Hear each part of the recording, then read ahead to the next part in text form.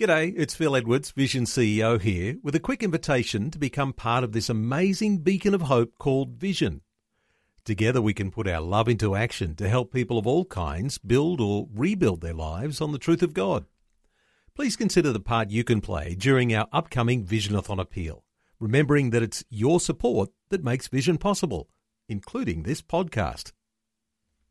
This podcast is made available by Vision Christian Media, thanks to the generosity of our supporters.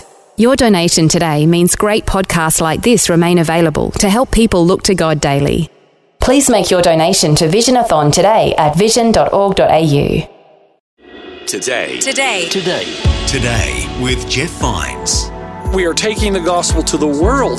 Pastor, apologist, and Bible teacher. Bringing people far from God near to God. We believe in one truth that will be delivered in love and compassion, connecting every one person to all that God has promised them.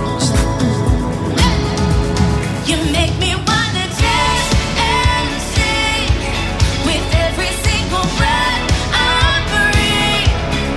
I will bring this offering. You are my wonder, you with the wonder.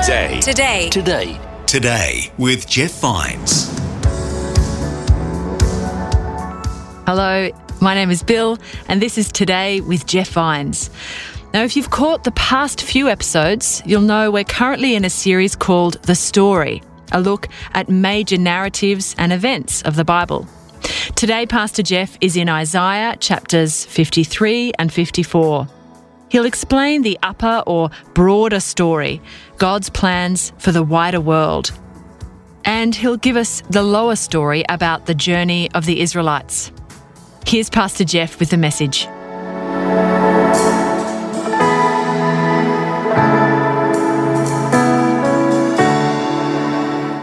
Turn in your Bibles, if you would, over to Isaiah chapter 53 and 54 and just hold those two powerful parts of Scripture that we're going to investigate as we continue our series called The Story, looking at the major narratives of the Bible that give to us both the higher story, the upper story, what God is doing throughout the whole world, and the lower story through these Hebrew narratives of what God is doing specifically among His people Israel. Now, just to help you get started, how many of you have ever done anything really, really stupid? Anybody? How many of you, if I were to ask you to choose from something really, really stupid, it's like numerous things you've done. You'd have to have like a half a day to tell me all the dumb things you've done. It's okay. That would be, I'd definitely go in that category. How many of you have done something really, really stupid, and because you did something really, really stupid in the past, you gained a nickname that you've kept till this day? Anybody besides me? Okay, just a few of you. That's cool. Now, I've told you this story a few times, but there's a lot of new people, so I'll summarize it, tell it short. But when I was about 13 or 14 years old, and you know, when you're 13 or 14, that's a volatile age. That's about the age you're trying to find your place in the world. It's also the age that you're starting to notice girls. Girls are starting to notice you. And so you're really trying to make an impression. And our whole city of Elizabethton, Tennessee, about 16,000 people, small town, had closed down, and everybody was in the gymnasium that night because the local university basketball team was doing a blue and white game. It's where the first string plays the second string, and it's strictly for the hometown folks to see who the upcoming players were. And so our whole town is shut down. We're all in the gymnasium, about 3,000 people, and it was halftime. And my friends and I drew straws to see who would go and get the concessions, stand in line. I went out. They gave me one of these flimsy cardboard boxes where you have, Cokes in the corner, and then you have popcorn. So I had like 4 Cokes and about 5 bags of popcorn, and I'm coming back in. And as soon as I'm coming back in the gymnasium, trying to get there before the second half began, this blonde-haired, blue-eyed girl walked by me, and she gave me the look. Guys can't really explain the look, but they know when they get them. When they get it, they know they've had it. It's the look of interest. And, you have to act upon it because you get so few of those in the time of your life. But this girl walks by, and I thought, man, she gave me the look. So I start looking at her, and then I lose myself in the moment, and I forget where I am. And her look at me changed from interest to, dude, what are you doing? Because I'd forgotten where I was, and about the time I realized where I was out on the court, and the second half had started. And true story now, last thing I saw out of the corner of my eye was a striped shirt. The official was running ahead of the play to get ahead, so he wasn't looking at me, he was looking behind him, and I wasn't looking at him, I was looking at the girl. And suddenly we collided, and with 3,000 people on their feet watching this fast break, there was this cloud of popcorn that just kind of shot into the sky, and this Coke went everywhere, and the official kind of looked at me and said, dude, what are you doing? And of course, my life, in my mind, was totally over. I was hoping that nobody saw me, but of course they all did see me, and they gave me a nickname that I will never tell you, no matter how many times you ask me. As a matter of fact, when I go back to my hometown, they still refer to me by this nickname, which is why I never go home. And so I learned a valuable lesson about that day. I really did, and I think it kind of summarizes where we are in the story. And the lesson is this: it's best to keep your eyes on the Creator and off His creation. Because here's the problem in the story. You're going to see this time and time again. Every time God blesses the people of Israel, they start worshiping the created thing rather than the source of their gifts. And I've warned us, I've said, this is our generation of people. This is us. This is what we do. We get a bunch of blessings in our lives. Think about it. We get a bunch of blessings, and all of a sudden God becomes an inconvenience because we'd rather spend time with the blessings rather than the blessor.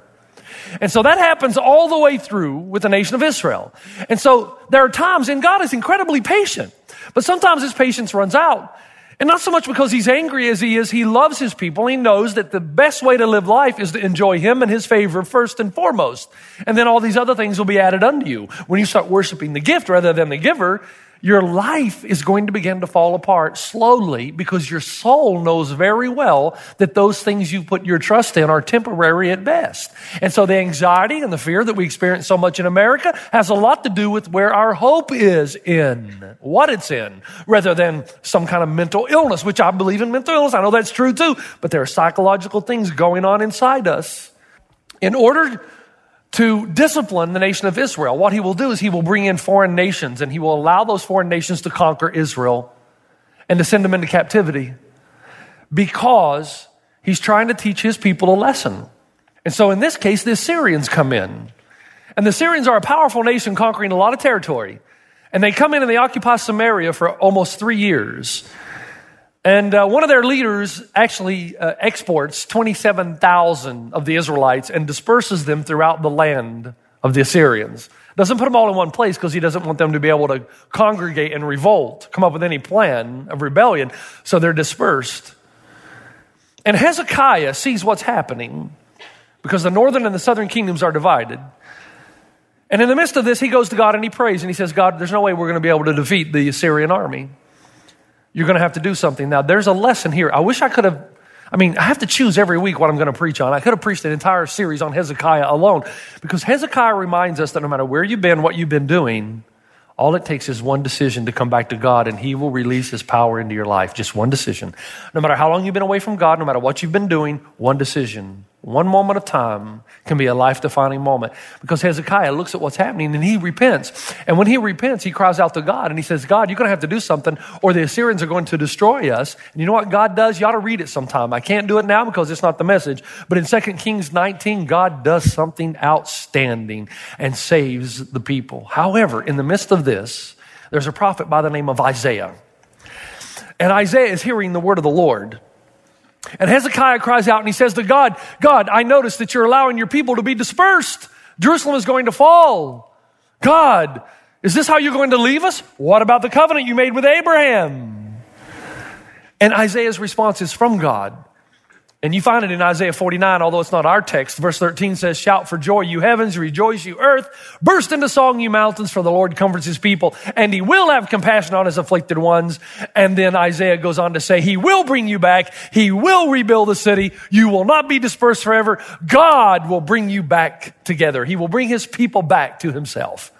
In the midst of that, though, is where the story gets really good. Because in Isaiah, not only is he prophesying about the lower story, yes, Israel will come back, yes, the city will be rebuilt, but he's also moving into a prophetic word about you and me. All the way back, hundreds and hundreds of years before Christ ever comes, he enters in the upper story, and he tries to tell us what God is doing with all of humanity. Now, this weekend, I'm just a little bit fired up. So if I catch you sleeping, I may come right out there because you need to know what happens in this book of Isaiah. It's too good to pass. And it's going to be a pragmatic application. There's going to be a theological one, and then there's going to be an eschatological one, which is what is going to happen in the future. Because Isaiah sees this vision. And the vision is meant for you and I. Here's the word of the Lord. Meant for you and I to know how we're supposed to be living in our lives and what God is planning on doing on the upper story. Yeah, I care about Israel. I care about the lower story. But there's a part of me that cares, what about my story? What about yours? What's going to happen to us? And he gives us three images. The first image is this. It's found in Isaiah 54, starting in verse 1. It is a barren woman. And so he places this on the stage, and he says this: "Sing, barren woman, you who never bore a child. Burst into song and shout for joy, you who were never in labor, because more are the children of the desolate woman than of her who has a husband, says the Lord." Now, this makes no sense. More are the children of a barren woman than the children of a woman who's married and has children? That makes no sense. It's paradoxical. What's Isaiah saying? Why should a barren woman rejoice?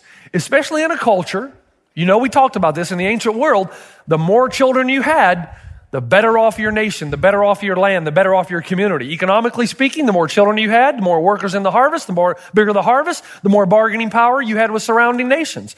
Militarily speaking, if you were able to have a lot of children as a woman, then you were offering warriors and soldiers to the nation.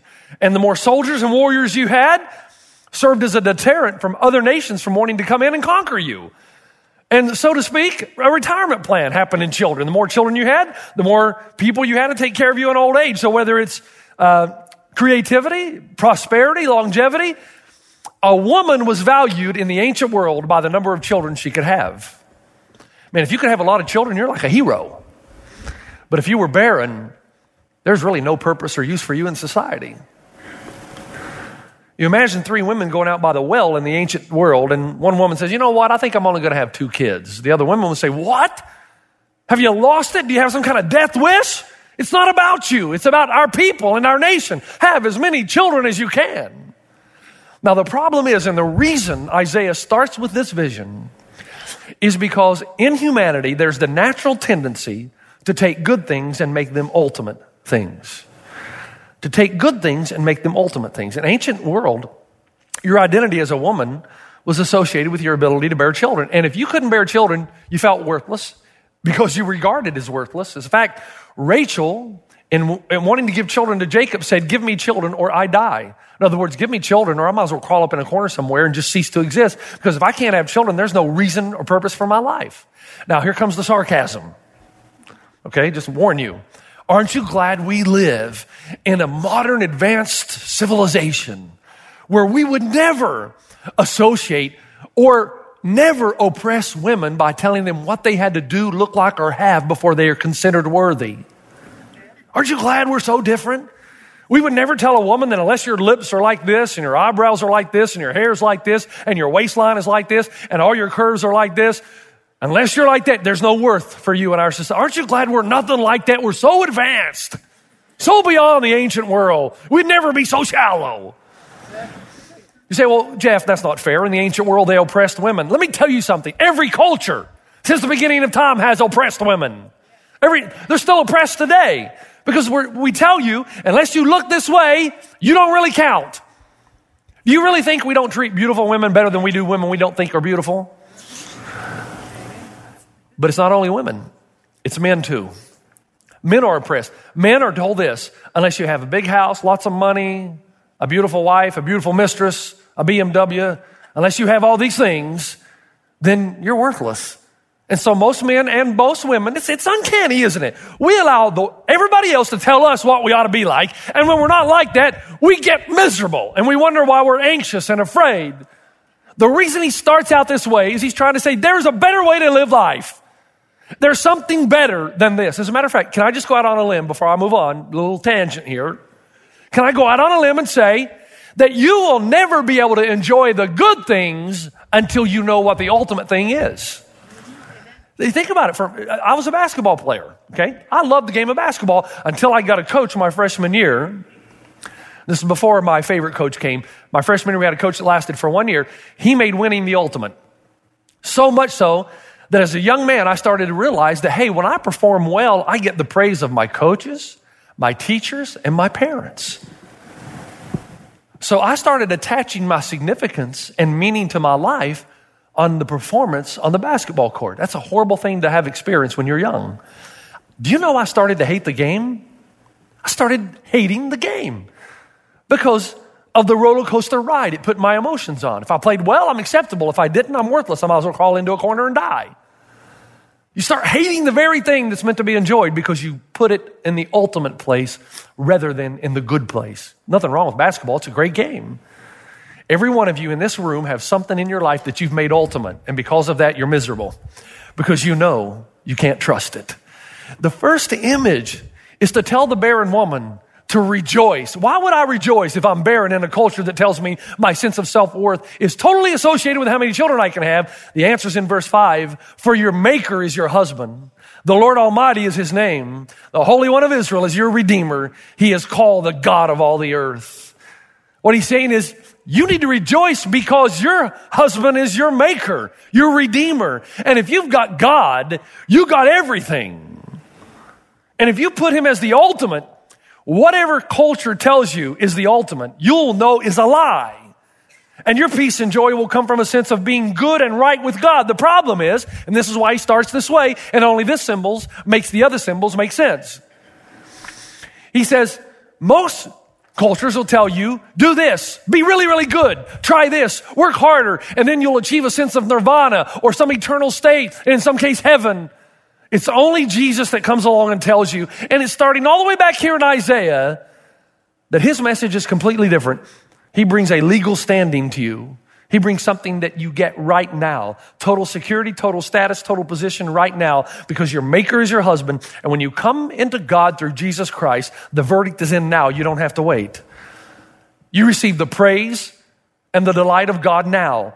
You are deemed acceptable, significant, and honorable right now.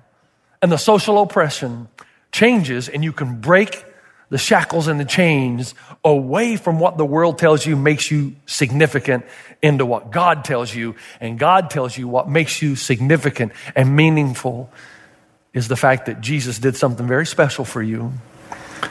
And you don't have to earn it with God anymore. And as long as you try to make these good things, eternal things, you will be miserable. You can't trick your soul. You just can't. You can lie to your head, but your soul knows if you're living for something that's eternal or temporary. And if you're living for something that is temporary and you think that having more money, a bigger house, a better job, a promotion, if you think those things are going to give you your significance, your soul knows that you're messed up. And the internal damage that happens goes on and on year after year after year. Some of you young ladies, I feel so sorry for you because you're already believing the lie that you got to look a certain way or you don't have any worth or don't have any significance or that you got to be married or you're worthless or insignificant. And you got no idea the plan God has for you and what he's willing to do through you and in you if you'll just make him the ultimate. Because when you make him the ultimate, the Bible says then all these other things will be added unto you. So I'm going to be 50 in a couple of weeks. 50! 50! I mean, there was a time when I thought if you were 50, you might as well be dead. Right? And somebody asked me the other day, are you going through midlife crisis? And the answer is, I already did. I went through midlife crisis at 47. I did. That was part of my anxiety, the recognition that I will die someday. I'm serious. So I started unbuttoning my shirt and looking for a red Corvette, and I couldn't afford it anyway. But you know what the beauty of going past midlife crisis is? That I don't care what you think of me. It's a freeing thing. The important thing to me is my wife, my children, and I live my life for an audience of one. And I realized a long time ago that there's no way I'm going to make all you happy. No way. And I don't care anymore. I mean, I love you and I will pastor you and I will be here for you when you need me, but I can't possibly make all of you love me. And you know how freeing that is when my ultimate is God and what he thinks. And so I'm not on the ebb and flow and roller coaster of culture telling me how I'm accepted and how I'm significant. And I don't have to write a book and I don't have to do this and I don't have to be on TV. I don't have to be, none of that matters, man. Just do what God calls me to do. Do it the best I can. honor him. And do you know how much peace I have in my life right now? I'm so happy in my own skin, but that only happens. I wish I could have felt this way when I was 30. I'm trying to save you a lot of heartache.